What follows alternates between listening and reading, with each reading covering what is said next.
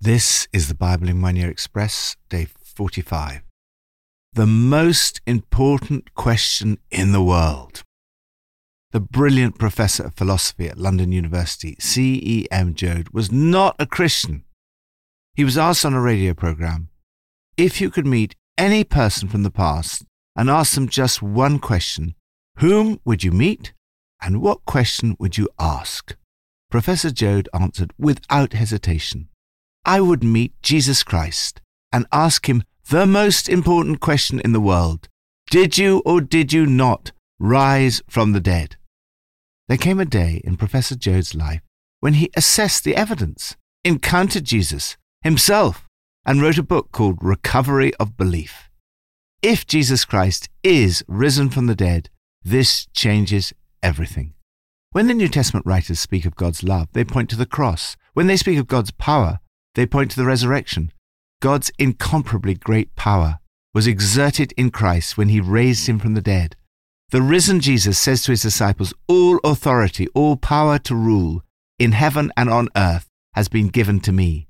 The resurrection means that the risen Jesus is present with you now. Jesus continues, I am with you always.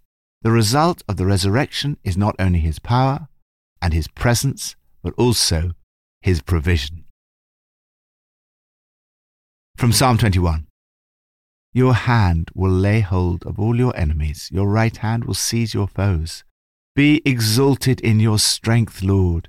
We will sing and praise your might. His power. According to the New Testament, it is Jesus who is the power of God. David praises God for his strength and power.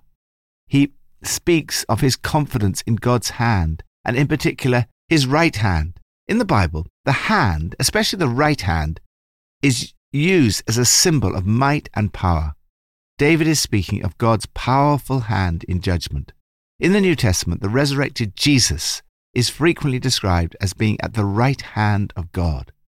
When you see those who plot evil and devise wicked schemes succeed in life, remember that their power is temporary, because Jesus sits at the place of ultimate authority and power at God's right hand. There will come a time when God will intervene. Jesus is risen and will come again to judge the living and the dead. Lord, thank you for your great strength and power. Be exalted, Lord, in your strength. We will sing and praise your power. New Testament from Matthew 28. At dawn, on the first day of the week, Mary Magdalene and the other Mary went to look at the tomb. There was a violent earthquake, for an angel of the Lord came down from heaven and going to the tomb, rolled back the stone and sat on it. His appearance was like lightning, and his clothes were white as snow. The guards were so afraid of him that they shook and became like dead men. The angel said to the women, Do not be afraid, for I know that you're looking for Jesus, who was crucified. He's not here. He has risen, just as he said. Come, see the place where he lay. Then go quickly and tell his disciples, he has risen from the dead and is going ahead of you into Galilee. There you will see him. Now I've told you. So the women hurried away from the tomb, afraid, yet filled with joy, and ran to tell his disciples. Suddenly Jesus met them. Greetings, he said. They came to him, clasped his feet, and worshipped him. Then Jesus said to them, Do not be afraid. Go and tell my brothers to go to Galilee. There they will see me. While the women were on their way, some of the guards went into the city and reported to the chief priests everything that had happened.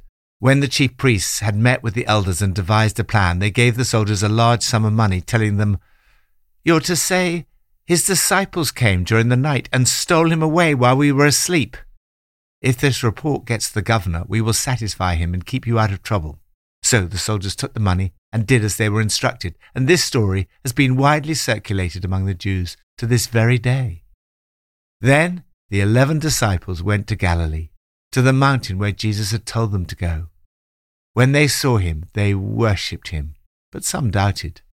Then Jesus came to them and said, "All authority in heaven and on earth has been given to me.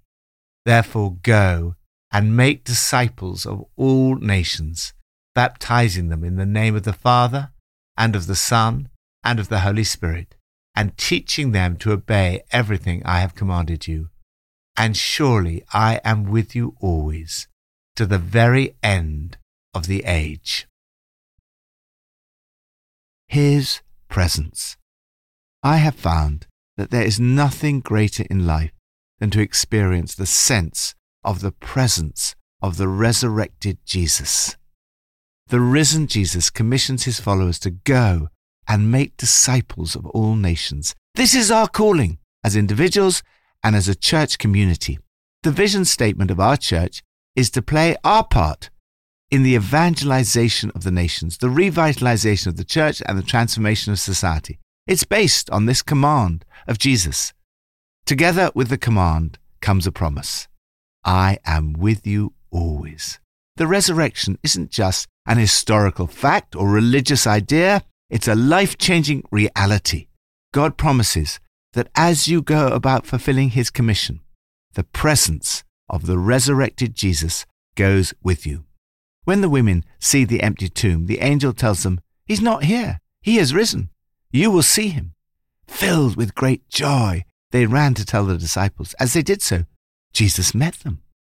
They experienced the presence of the risen Jesus, clasped his feet, worshipped him as God.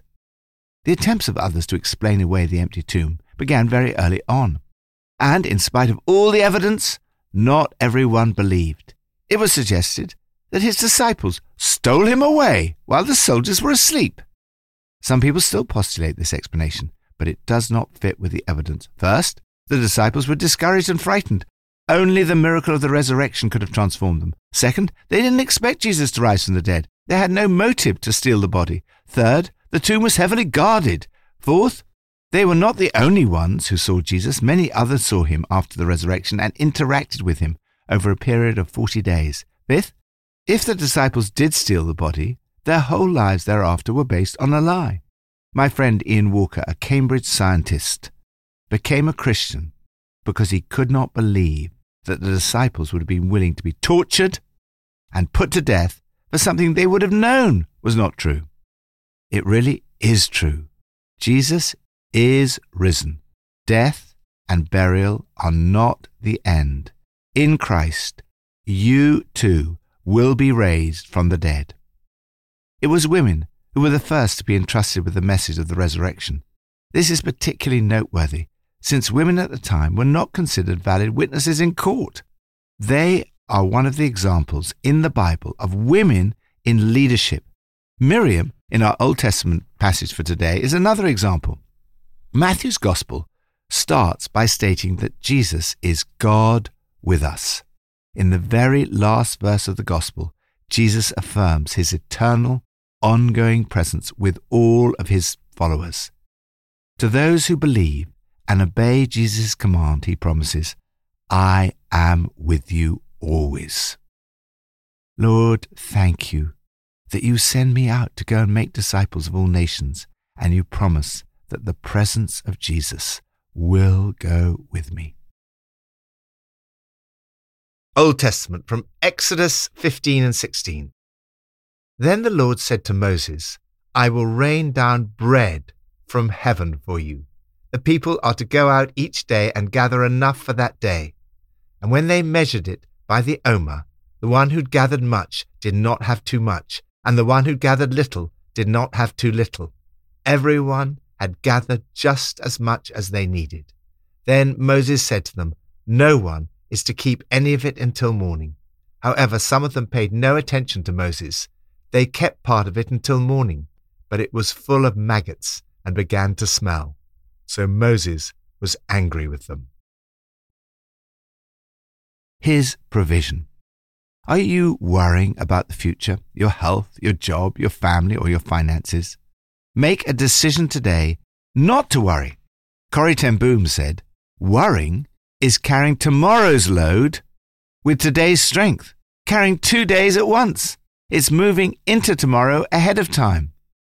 Trust God and learn to live one day at a time.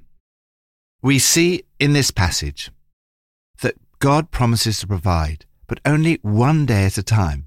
Jesus taught us to pray, "Give us this day our daily bread."